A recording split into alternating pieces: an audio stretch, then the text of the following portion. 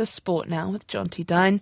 Kia ora, Jonty. Some bad news for the Rugby World Cup hosts. Kia ora, Charlotte, that's right. So France crushed Namibia 96-0 this morning in their World Cup pool game in Marseille, but their biggest ever test win has come at a cost, with captain Antoine Dupont suffering a broken cheekbone, which could rule him out of the rest of the tournament. The hosts ran in 14 tries to secure their third straight win and remain top of Pool A, but star halfback Dupont was sent to hospital for assessment following a reckless tackle from Namibia skipper Johan Dysel, who was given a red card for the incident. A fracture was confirmed, with Dupont to be sidelined until at least the semi-finals, should France progress.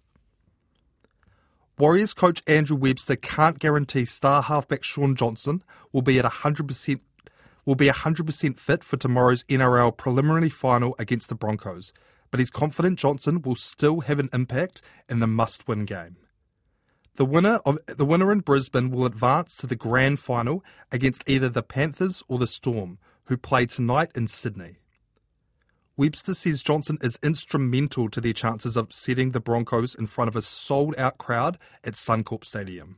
He's going to train well. He played great on the weekend, so I think everyone's comfortable with what he achieved. So he's only going to be better than what he was last week, so we're happy with that.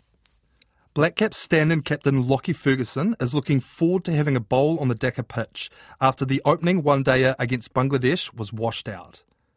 Bangladesh chose to bowl and restricted the Black Caps to 136 for 5 in the 34th over before the match was called off, with Will Young top scoring with 58. Fast bowler Ferguson, who was leading the side for the first time, says they learned a few lessons in the abandoned opener.